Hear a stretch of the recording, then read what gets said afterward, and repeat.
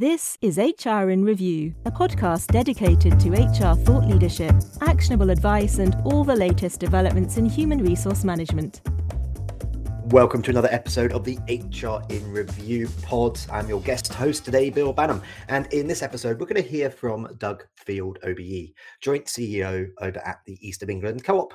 As Joint CEO, Doug protects and nurtures the members' legacy for this generation and the next. He's passionate about living and working in the East of England and has previously been chair of New Anglia Local Enterprise Partnership and chair of their Agri-Food Industry Council. Doug became a trustee of Green Light Trust in December 2020 and is currently vice chair there. He was awarded an OBE in the 2021 New Year's Honours List. I really do get to chat with some fancy people, folks, for his work supporting businesses across Suffolk and the beautiful county that is Norfolk. Outside of work, Doug has 3 school-aged children that keep him awake and active, allowing him to unleash his imagination. If you haven't checked out Doug's profile picture on LinkedIn, folks, I'd strongly urge you to do that because that just shows what an exciting and active guy Doug is, and I'll just leave it there. Hey, Doug, welcome to the show today. Yeah, really looking forward to it, Bill. Delighted to be here. So, Doug, you're a joint CEO. That's an unusual structure at the top of a business. Tell me about the division of leadership responsibilities at the top of Co-op East of England. Yeah, no, you're right. It is an unusual structure. We've got currently 3 JCOs, as we call it, in post, and we've got our own sort of specialism. So my specialism is finance, but I've also got responsibility for technology and the people team, sort of HR. And at the moment, I'm also covering our funeral business.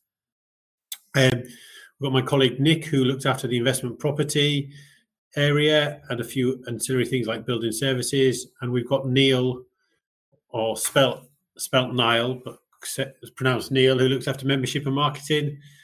And then we've got the retail function, which covers food, travel, petrol filling stations as well. So yeah, quite a broad spectrum, really. Okay, thank you very much. Let's talk a little bit about leading from the top down, Doug. What's your leadership style to ensure that direction from the top gets shared with all of your employees? That's a really good question, isn't it? And it's a continual challenge when you've got 3,800 colleagues to get that message across and consistent. But personally, I'm a real big fan of the sort of model coach care style that Satya Nadella at Microsoft does. And I think that model coach care approach can really sort of have a really good impact on the business. I'd never ask anybody to do something I wouldn't be prepared to do myself. Follow us on Twitter at HR Review or join us on LinkedIn and Facebook. Join the conversation at HR in Review today. Can you break down that coach care model a wee bit for our listeners, for those who are not familiar with it? Yeah, so you model the behaviours you want to see, you coach the behaviours you're looking for, and you genuinely care for your colleagues and team. So it's literally that sort of empathetic leadership style, really, but collaborative, open, being prepared to listen and react to that as well. And I think that's a big lesson that we all took from the pandemic, a need to be more empathetic and need to be more authentic and need to be more human. Would you agree? Oh, absolutely. And I think it's, there's that everyone's says about how you make people feel, and it's all down to that, isn't it? Whatever you might say, it's about how you make people feel and making sure that you're genuinely interested, genuinely care. Okay, Doug, so I get it. You're a nice guy and you lead in that fashion. So well done, sir. Have you had mentors in your career that have shaped your leadership style? No, that's an interesting question. I've had quite a varied career. I was originally in professional services and had some really interesting. So I was in professional services firm PwC, and before that a number of accounting firms. But I very much tried to learn from everybody, a bit like a sponge. But some of my clients were amazing. So one of my clients was Dyson, the vacuum cleaner manufacturer. And so I met Sir James Dyson on numerous occasions, which was really interesting.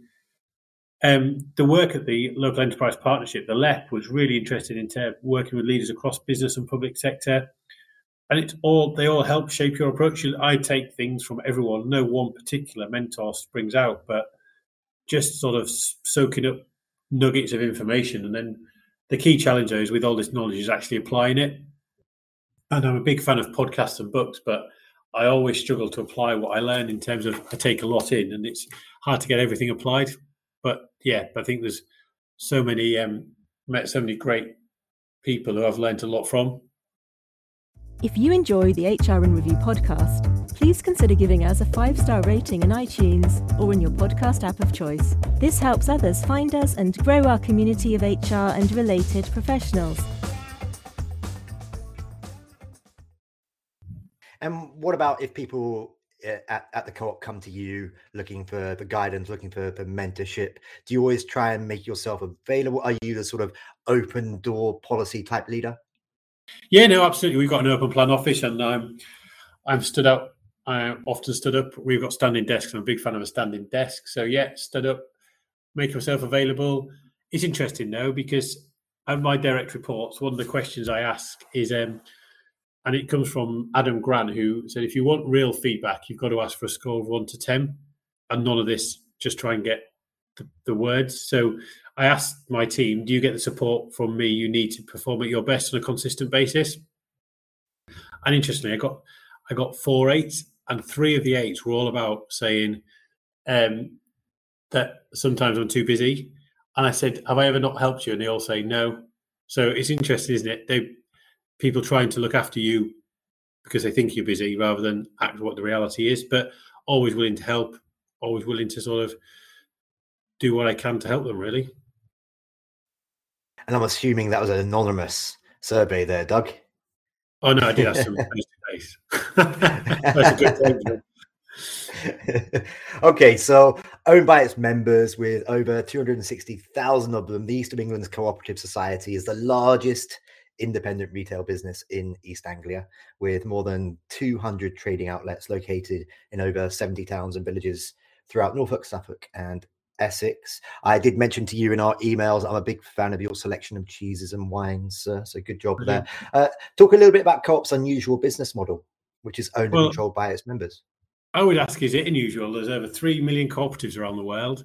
They employ over 280 million people, and cooperative members represent at least 2% of humanity. So is it really that unusual? But it is, I suppose, in the UK, it is a bit unusual.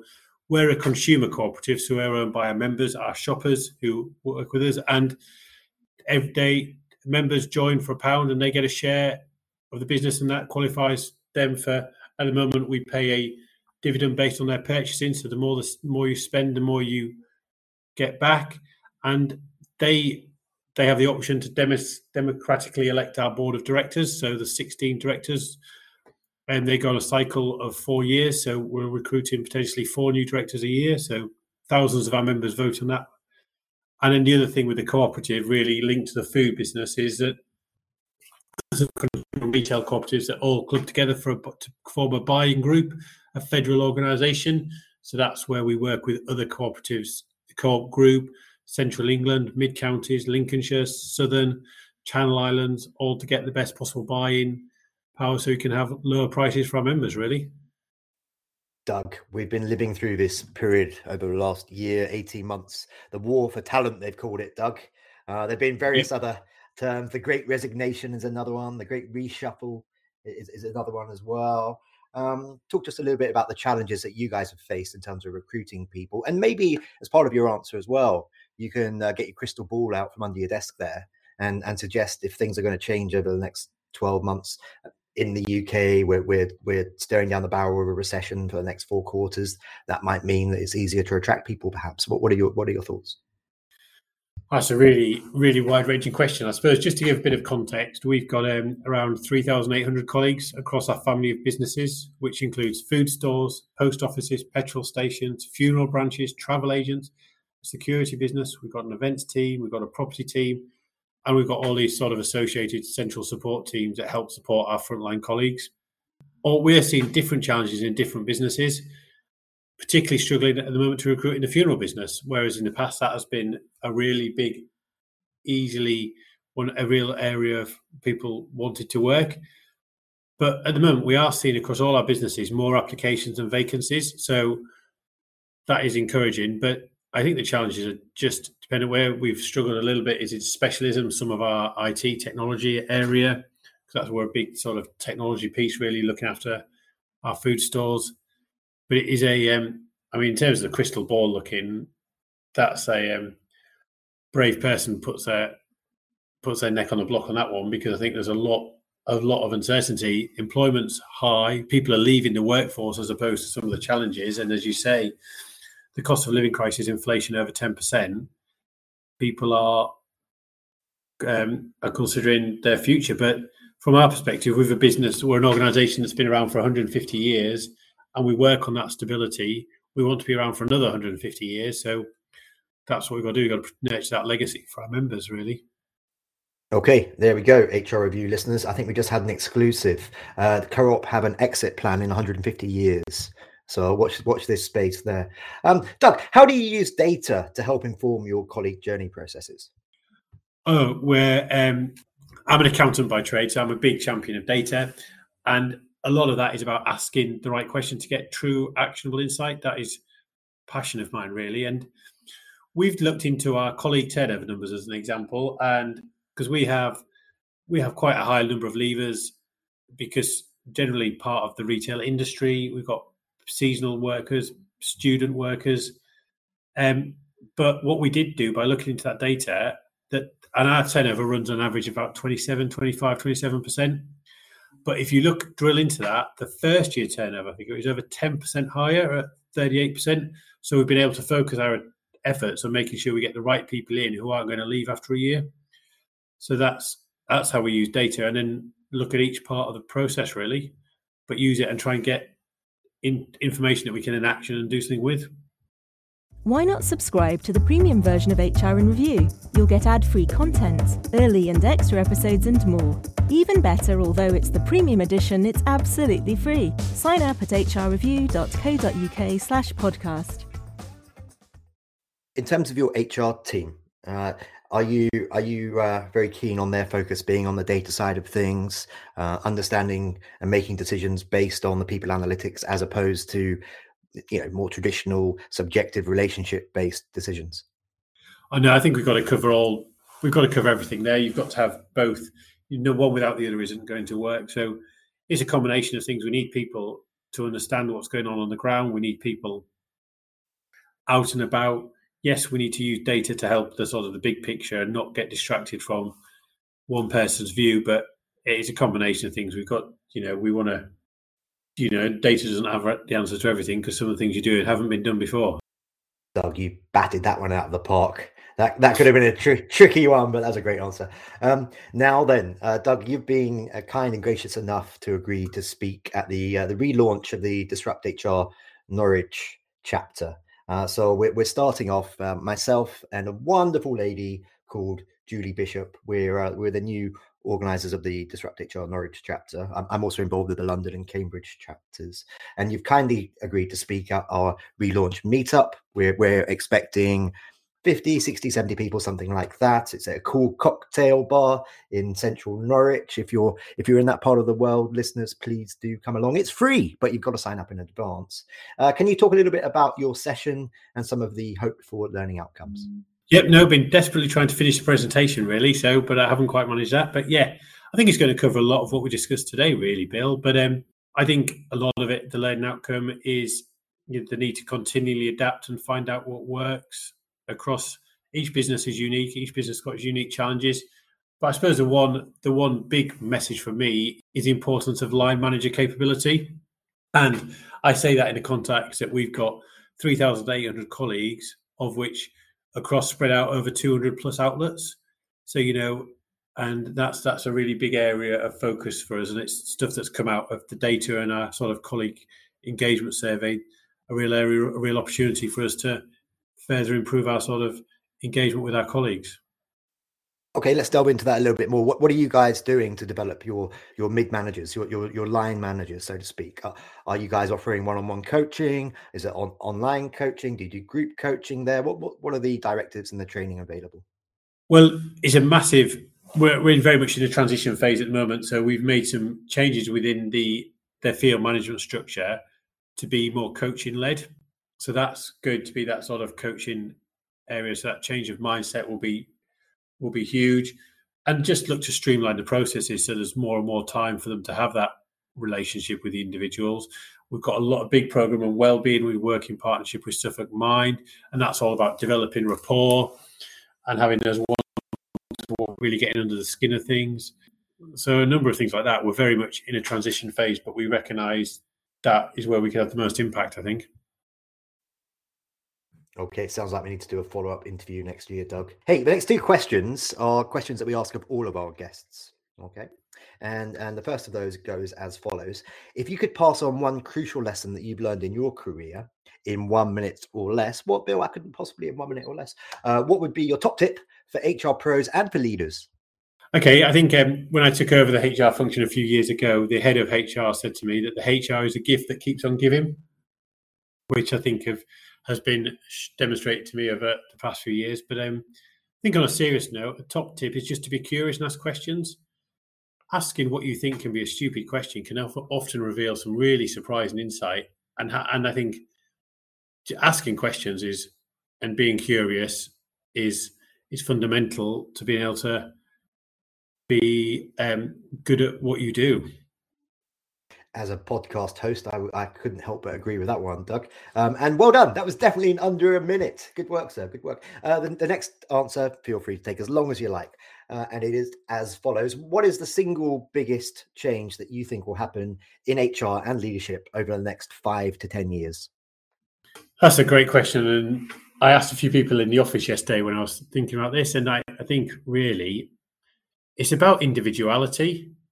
Everyone's unique, and we've gone from that sort of the way the world is changing. I think understanding everybody and what motivates them, what inspires them, what gives them meaning, and the impact of digitalization. You can see that some people prefer being in the office, some people prefer being hybrid, some people prefer being face to face.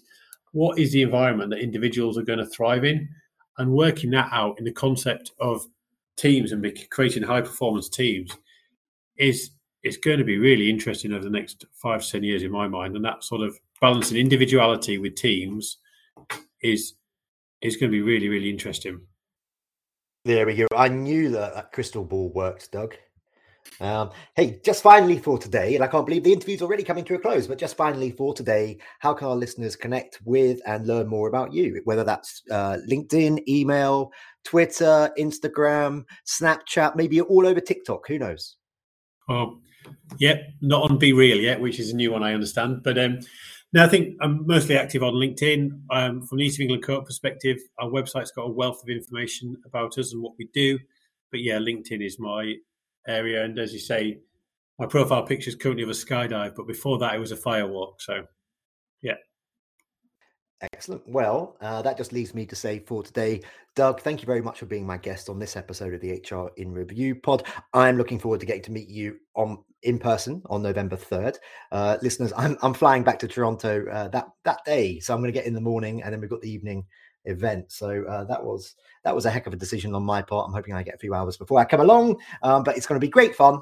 We've got Doug, we've got Andy Wood over from Adams will be speaking as well. And again, if you're in the area, sign up, come along, network, have fun. Hey, Doug, thanks very much. Thank you, Bill. Really enjoyed it. The HR in Review podcast is brought to you by hrreview.co.uk.